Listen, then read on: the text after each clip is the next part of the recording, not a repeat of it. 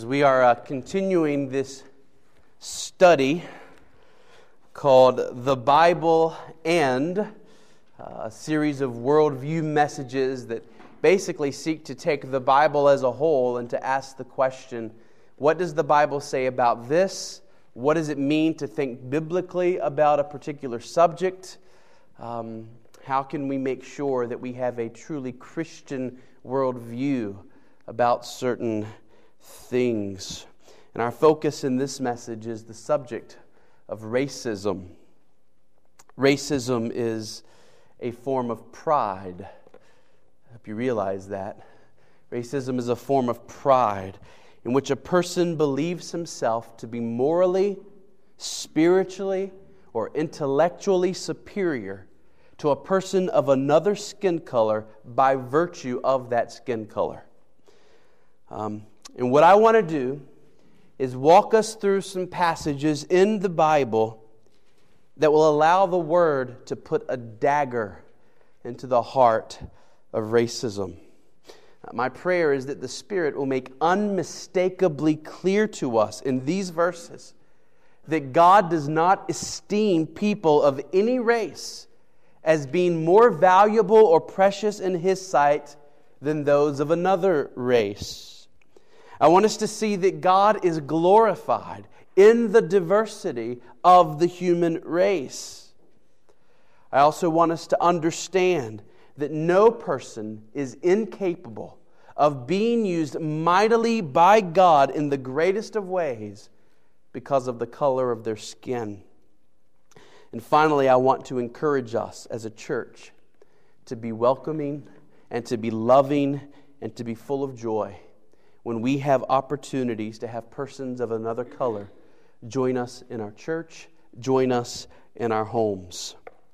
Now, before we begin this little trek through the Scriptures, and we won't get done tonight, and unfortunately we're going to start the trek tonight, and it will be about a month before we're back to finish this little subject. So we're going to start tonight, we'll have some weeks off, and then we'll be back on this subject of racism in a few more weeks. But before we start, I do want to say a word about the word race. The word race. I am using the word race to refer to people of a common skin color. But that is precisely one reason why the language of race is so misguided. Because two people may have the same skin color and be incredibly different from one another. Two people may have the same skin color and not speak the same language, not share the same culture, not even be from similar parts of the world. As soon as we start talking about black people or white people, we are already grouping people together in a way that is largely superficial. If we were wiser, I think we would use the language of ethnicity. Our ethnicity refers to our heritage, our culture, our language, the recent ancestry that we have. There is a sin in which a person of one ethnicity, maybe a white, middle-class, suburban American, believes himself to be inherently more valuable than a person of another ethnicity, maybe a black, lower-class, urban American, by virtue of that ethnicity. Right? There is a sin called ethnocentrism, in which one thinks that people from my ethnicity, people of my culture and my customs are superior to people of that culture or those customs. Now, that needs to be preached against as well, and that's a little different than the subject of racism.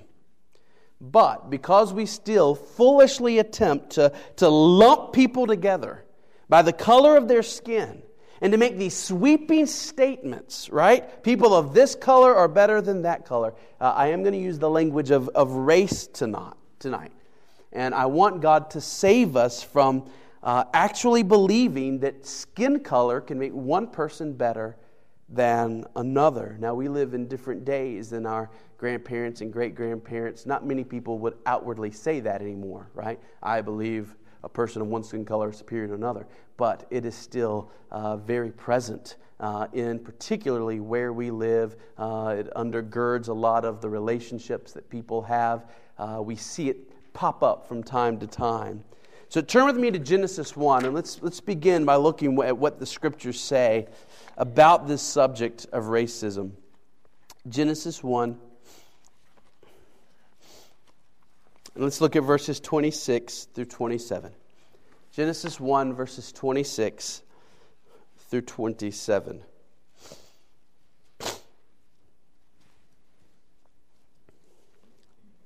Then God said, "Let us make man in our image, after our likeness, and let them have dominion over the fish of the sea, and over the birds of the heavens, and over the livestock, and over all the earth, and over every creeping thing that creeps on the earth." So God created man in his own image. In the image of God he created him, male and female he created them. The first point I want to make is that there is a fundamental unity to the human race. There is a fundamental unity to the human race. That is, though many people have different skin colors, as well as different cultures, different languages, different customs, there is ultimately one race, the human race. What makes us human is that we bear the image of God. There is no indication anywhere in the Scriptures that people of a certain skin color are excluded from bearing the image of God. Nor is there any indication that people of one skin color bears the image of God better than people of another skin color. Right? It is bearing the image of God that makes us all human. Now, there was a time in our nation's history when slaves were counted as 3/5 of a person. 3/5 of a person. Could it be that some think that certain people are more truly human because of their race than others? There is no evidence for that in Scripture. Genesis 1 teaches that man, all mankind, male and female, whatever race, all of us bear the image of God. There is no 3/5 rule to this. It's just true. Remember the Holocaust. Remember how there was this belief at play that one race is inherently superior to another. And the only way that one race could be inherently superior is if one race was somehow less inherently depraved than another. Right? If somehow one race was less affected by sin, if one race was less affected by the fall, then that race by nature would be superior to all the others. But the Bible makes clear that all people are dead in sin. There is no inherently holy race of men. These two things are the great levelers of all mankind. We all bear the image of God, and we all bear it in a distorted fashion because we are all great sinners. No race is superior to another race in those matters. We are all the same. We are united in Adam. When Adam entered the covenant of works in Genesis 2, he did so on behalf of every man. And I'm using the word man the way Genesis 1 does, meaning male and female, right? Adam did not enter this covenant with God on behalf of a portion of humanity, on behalf of certain people of certain skin colors of humanity, on behalf of people living in certain regions on the planet. No, when Adam entered into that covenant with God, he did so as the federal head of all humanity. And when Adam fell in the garden, it wasn't just white people who were affected, and it wasn't just Asians or Africans or Latinos. All of us fell as one race. We are fundamentally united. Here's the question. When you see a person of another skin color, do you immediately see all the ways that you are different? Or do you immediately see the ways you are the same? In all of the most important aspects, you are the same as a person of another skin color. You share a common father, Adam. You are a part of the same ultimate race, the human race. You share the same basic problem, sin. The solution is the same for both of you, namely salvation in Jesus Christ. When you see a person of another race, you are the same as them in the most obvious physical ways. You both have heads.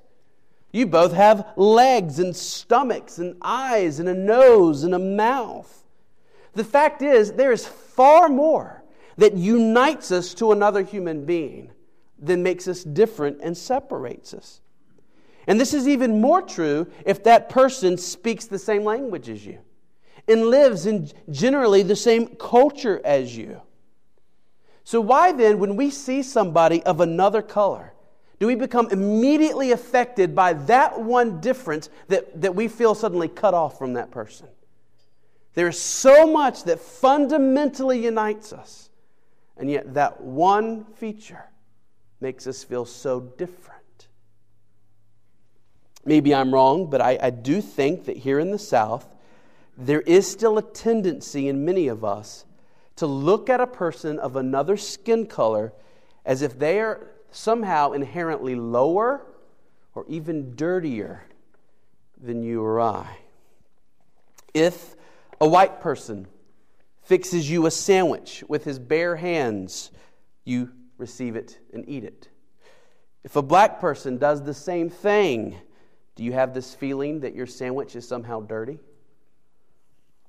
Or maybe you shake the hand of a Mexican, and then without even thinking, you feel the need to wipe your hands on your pants, as though you're wiping off a cootie.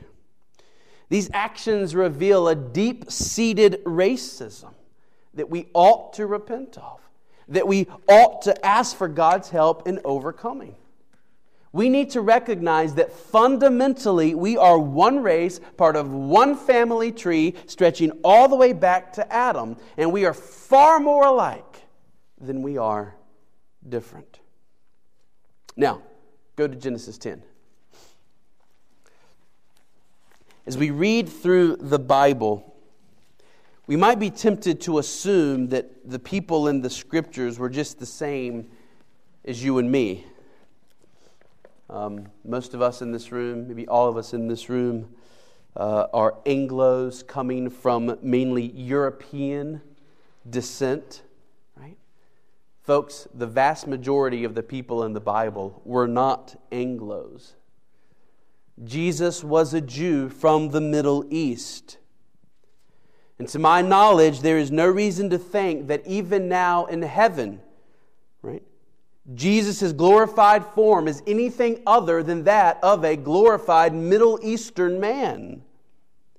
The people of Israel were not Anglos. Abraham, Moses, David, Elijah, these were our heroes. They were not Anglos. Neither was Paul, neither was Peter, neither was John. Christianity is not a white man's religion or a white woman's religion. And if we think that it is, we're going to be in for quite a shock when we get to heaven. Genesis 10, we have the table of nations. And this is the record of how the human race branched out into all kinds of various tribes and various nations. And the second point that I want to make is this one. God purposed and is glorified in the great diversity of the human race. God purposed and is glorified in the great diversity of the human race. God Himself is one and yet three. It was God's will that the human race fill the earth and develop a vast array of different cultures and different customs, each bringing glory to His name in different ways. Here in Genesis 10, we find that every people group on the planet today can trace their lineage back to one of Noah's three sons, Shem, Ham, and Japheth. And from these three sons came an amazing variety of people. Look at verses 2 through 5. Okay, these are the Japhethites, right? Just kind of glance over those verses, 2 through 5, right? These sons of Japheth were the original ancestors of the Indo-Europeans. Most of us in this room were probably descendants of Japheth, right? Japheth himself was probably the father of the Greeks.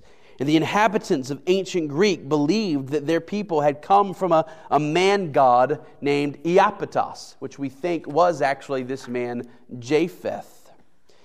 We know from Assyrian and Greek writings that Gomer, you see the name Gomer there, was the ancestor of the Cimmerians who lived in the Caucasus around the Black Sea. So think Ukraine, think Georgia and Armenia and Turkey, think down to Iran. Some of the Celtic and Germanic tribes came from Gomer. You see the name Magog. He was thought to be the ancestor of the Scythians who now live in modern-day Russia. Madai, widely accepted as the father of the Medes in ancient Iran. Javan was the father of the Ionian Greeks. He had a son named Tarshish, who later had a port city named after him. And you remember the port city of Tarshish because it's where Jonah fled to when he was trying to escape God's missionary call. You see the name Tubal and Meshach. These were ancestors of people in what we now know as Turkey. So when you think about the descendants of Japheth, you're thinking about Europeans and Russians as well as maritime peoples. Then you look down in verses 6 through 20, and you see the human race continuing to branch out, this time through the descendants of Ham, right? We see Cush, the father of the Ethiopians, who were known for their dark black skin. We see Egypt, who was the father of the Egyptians. Put, the father of the Libyans, and Canaan, the father of the Canaanites who dwelled in the promised land. In verse 14, we learn that the Philistines, who eventually live on the eastern coast of the Mediterranean, cause all sorts of troubles for Israel in the days of David. They were descendants of Egypt. In verses 15 through 19, we learn of all the descendants of Canaan, many of whose names will sound familiar to you as enemies of Israel. And all of these descendants represent the various peoples that Israel would be called upon to drive out of the promised land. And then you get to verses 21 through 31. And these are the descendants of Shem, also called the Semitic peoples, right? Notice the name Eber there in verse 21, right? The father of the Hebrews. That's where we get that word Hebrew from that man's name, Eber. Shem's descendants were mainly Arabian peoples, including men like Asher, from whom the Assyrians would come. So there's all of this branching that is happening in Genesis 10, right? All of this human race going from one group into all of a sudden there's all of these nations filling the earth. Now, listen to Paul's words in Acts 17, verse 26. Listen to what Paul says. Paul says, and he, talking about God, and he made from one man every nation of mankind to live on all the face of the earth, having determined allotted periods and the boundaries of their dwelling place. In other words, none of these peoples, none of these nations, none of these ethno-linguistic groups came about by accident. Every one of them was developed by God Himself. Every one of these nationalities, every one of these cultures, every one of the races that now exist on planet Earth exists because of God's sovereign design. He determined where they would live. He determined when one people would be strong and when another people would be weak. And all of these various kinds of peoples with their languages and their customs and their cultures came about according to His plan for the glory of His name. Does God do anything without a view to His glory? Answer? No. Everything God does is for His glory. So if Paul tells us that God was the sovereign hand working in Genesis 10, that God was the sovereign hand bringing all of these nations about, then we can know it was for His glory. So 2 points so far. There is a fundamental unity to the human race that far surpasses all our differences. And 2, God purposed and is glorified in the diversity of the human race. Now, turn over to Genesis 12.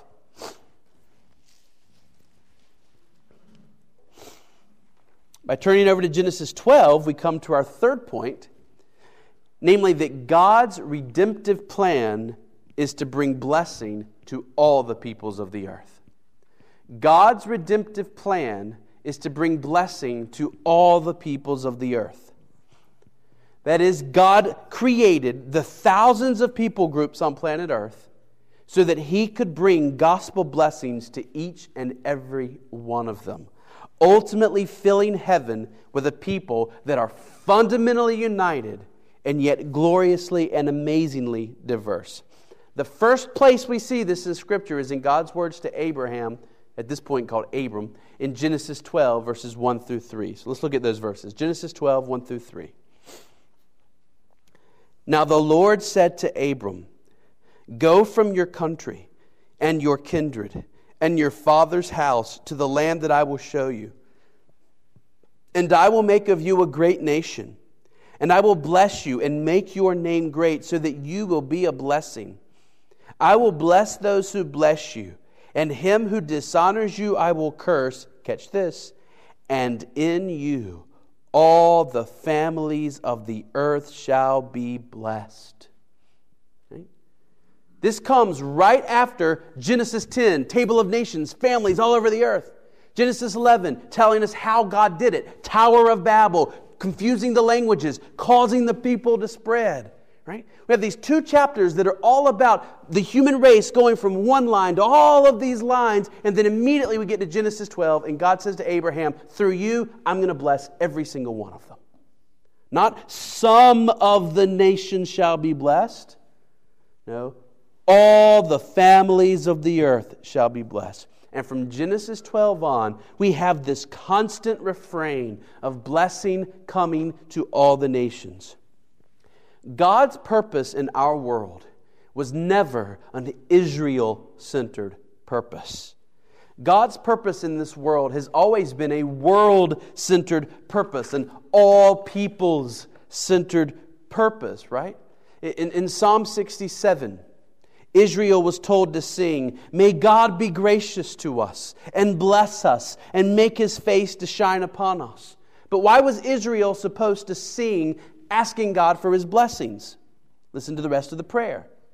"That your way may be known on earth, your saving power among all nations. Let the peoples praise you, O God. Let all the peoples praise you. Let the nations be glad and sing for joy, for you judge the peoples with equity and guide the nations upon earth. Let the peoples praise you, O God. Let all the peoples praise you. The earth has yielded its increase. God, our God, shall bless us. God shall bless us. Let all the ends of the earth fear Him." In other words, God's purpose in Israel was to bless them in such a way that the whole earth would be blessed. And ultimately, this is fulfilled in that true descendant of Abraham, Jesus Christ, who would not be merely a Jewish Messiah. He would be a Savior to the whole world, any who would call upon His name. Isaiah 45:22, "Turn to me and be saved, all the ends of the earth, for I am God and there is no other." Redemption is all about God's plan to save the world through Jesus Christ. Okay? Now, the fourth point I want to make may be controversial, but I think it's quite clear in the Scriptures. Just as God has chosen to include people of all races in His spiritual family, so also God does not prohibit the joining of different races in our earthly families. Let me just say it again. Just as God has chosen to include people of all races in His spiritual family, so also He does not prohibit the joining of different races in our earthly families. This is an element of racism that we still see here in the South fairly often, namely this view that it is a sin, a moral wrongdoing for someone of one skin color to marry someone of another skin color. The problem with that view is that it is absolutely contrary to Scripture to say that that is a sin. Now, to show you that, I want us to look at the two wives of Moses. The two wives of Moses. Yes, Moses had two wives. We spent several months ago, we did a message on polygamy, talking about why, even though Moses had two wives, we are not to follow his example. Polygamy is a sin. That said, we can learn something, though, from these two wives of Moses. So look with me first at Exodus 2. Exodus 2.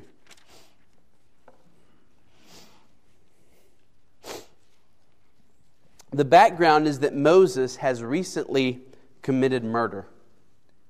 Moses has murdered an Egyptian man that he saw beating one of his fellow Hebrews. And Moses has learned that his murder of this man has not been kept a secret. He was seen. Word has gotten around about his deed. He has been found out. So pick up in Exodus 2, verse 15. When Pharaoh heard of it, he sought to kill Moses. But Moses fled from Pharaoh and stayed in the land of Midian. And he sat down by a well. Now the priest of Midian had 7 daughters, and they came and drew water and filled the troughs to water their father's flock. The shepherds came and drove them away, but Moses stood up and saved them and watered their flock. When they came home to their father Reuel, he said, "How is it that you have come home so soon today?" They said, "An Egyptian delivered us out of the hand of the shepherds, and even drew water for us and watered the flock." He said to his daughters, "Then where is he? Why have you left the man? Call him that he may eat bread." And Moses was content to dwell with the man, and he gave Moses his daughter Zipporah. She gave birth to a son, and he called his name Gershom, for he said, "I have been a sojourner in a foreign land." So Moses' first wife was a Midianite. Now, the Midianites were descendants of Shem, just like the Hebrews. So there was probably no skin color, at least not much skin color difference between Moses and Zipporah. In fact, what ought to grab our attention about this marriage is that Zipporah's dad was a pagan priest, right? He was a Midianite priest. By the way, do you know who the Midianites worshipped? Baal. Baal was the god of the Midianites. Her dad was a priest to the god Baal. Now, this kind of intermarriage, marrying someone who worships another god, this kind of marriage is prohibited throughout the Scriptures. But what we need to note is that at this point in Moses' life, Moses does not appear to be a converted man. Right? Moses is not living a godly life at this point. Not only has he just committed murder, but there's no evidence that he's trying to follow God, no evidence that he's trying to serve God. In fact, it's not until after this marriage that we have the burning bush and Moses' encounter with God. It's after he enters into this marriage that Moses receives the call to lead Yahweh's people out of Egypt into the promised land.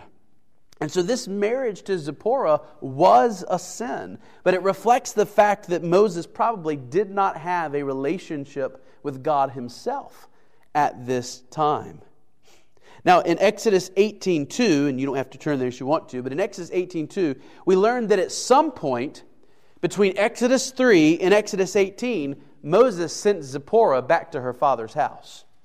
At some point, Moses sent his wife, as well as their 2 boys, away, back to their father's house, because there were issues, right? He became a follower of Yahweh.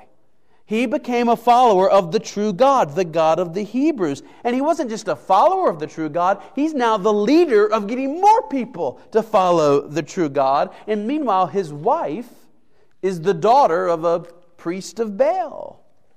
Now, the Bible doesn't tell us all of the circumstances and timing around this event, but whatever the details were, something led Moses to send his wife back to her father. In Exodus 18, Zipporah's father, and in one place he's called Reuel, another place he's called Jethro, same man. In Exodus 18, Jethro brings Zipporah back to Moses. And the assumption seems to be that from Exodus 18 on, if it had not already happened, Zipporah takes Moses' God as her own God. In Exodus 19 and 20, when Israel becomes a nation, when Israel enters into covenant with the true God, Zipporah is a part of that group, a part of that number. So Moses' first marriage was the kind of marriage that God forbids, marrying a person who does not have faith in Him. But Moses himself probably did not have faith in God when he entered into that marriage, and God mercifully ultimately brought both Moses and Zipporah to be followers of Himself. Now, strangely enough, it is Moses' second marriage that many people today have a problem with. In fact, Moses' own brother and sister were very upset by his marriage, his second marriage. Racism is not a new phenomenon. Let me ask you this question. Which do you think is a sin? Marrying a person of another religion, or marrying a person of another race? We never read of any protest against Moses for marrying a woman who worshipped Baal, or at least whose father was a priest of Baal. But we do read of people protesting against Moses for marrying a woman of another race. Yet it is marrying a woman of another religion that God forbids, and He does not forbid marrying someone of another race. Look at Numbers 12. Numbers 12. And let's look at this second marriage. Numbers 12.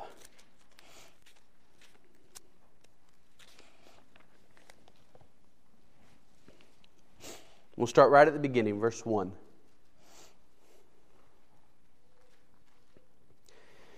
Verse 1 says, Miriam and Aaron spoke against Moses because of the Cushite woman whom he had married, for he had married a Cushite woman.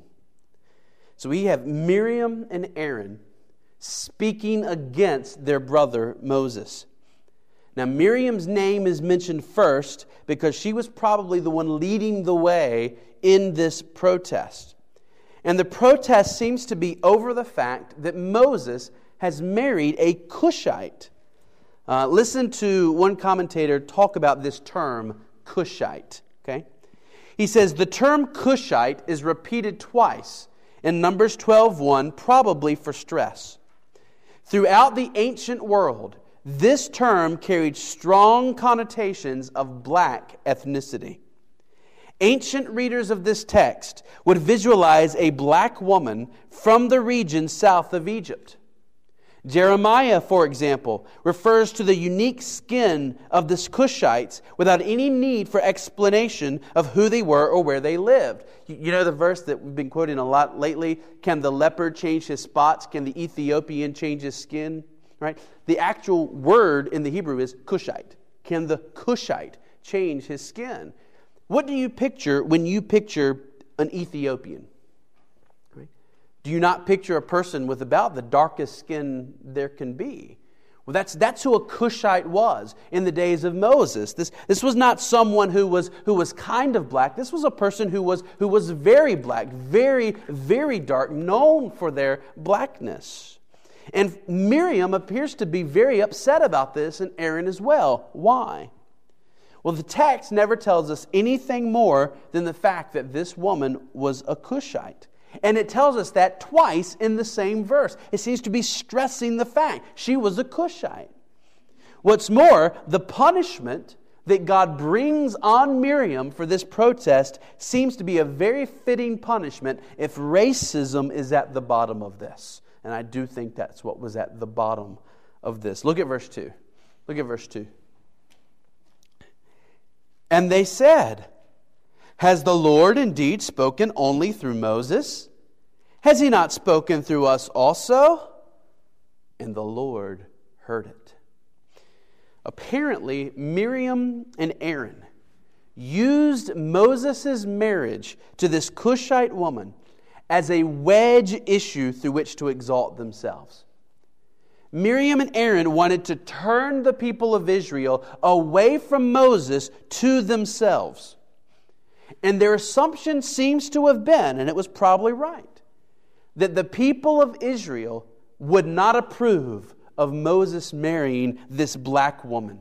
And so by pointing at Moses having done that, they were hoping to cause the people to think less of Moses and to look to them for leadership. Now, this was not about religion. This Cushite woman was almost certainly a part of the people of Israel. Remember, when the Jews came out of Egypt, lots of other people came with them. At Mount Sinai, when the nation of Israel was established and people entered into covenant with God, there were many Egyptians as well as other Africans who were present with the Jews there and became a part of God's people. Moses is nowhere near the region of Cush. Right? We have no record of Moses going to Cush to take a wife from there. This appears to be a Cushite woman who came out of Egypt with the Jews along with other Egyptians and other Africans and became a part of God's people at Mount Sinai. So the issue here is not religion. It's not Miriam saying he married a woman who worships another god. It appears to be what she stresses, what the passage stresses. He married a Cushite, right? A black-skinned woman. Miriam and Aaron are playing the race card, but in their case, they want to use the racism of the people to turn them against Moses and to themselves. And God responds, right? Those sobering words, and the Lord heard it, right? God responds with words. God responds with punishment. When God speaks, He doesn't address the racism. He addresses the even deeper issue, namely, that Aaron and Miriam did not fear Him, right? Miriam and Aaron knew that God had taken Moses to Himself. Aaron and Miriam knew that God had treated Moses like no other man in the history of the world, allowing him to be so close to God, to have encounters with God, unlike any other person who had ever lived. It was God who had personally appointed Moses to be their leader. And so Miriam and Aaron's attack on Moses was an attack on God Himself. And God says they should have known better. There was little fear of God in their hearts as they schemed against Moses. And so when God speaks, that's where His rebuke goes, right? Why did you not fear to do this thing? But then when He actually issues the punishment, and we have that in verse 10, it seems to strike right at the core of the racism that was involved. Verse 10, when the cloud removed from over the tent,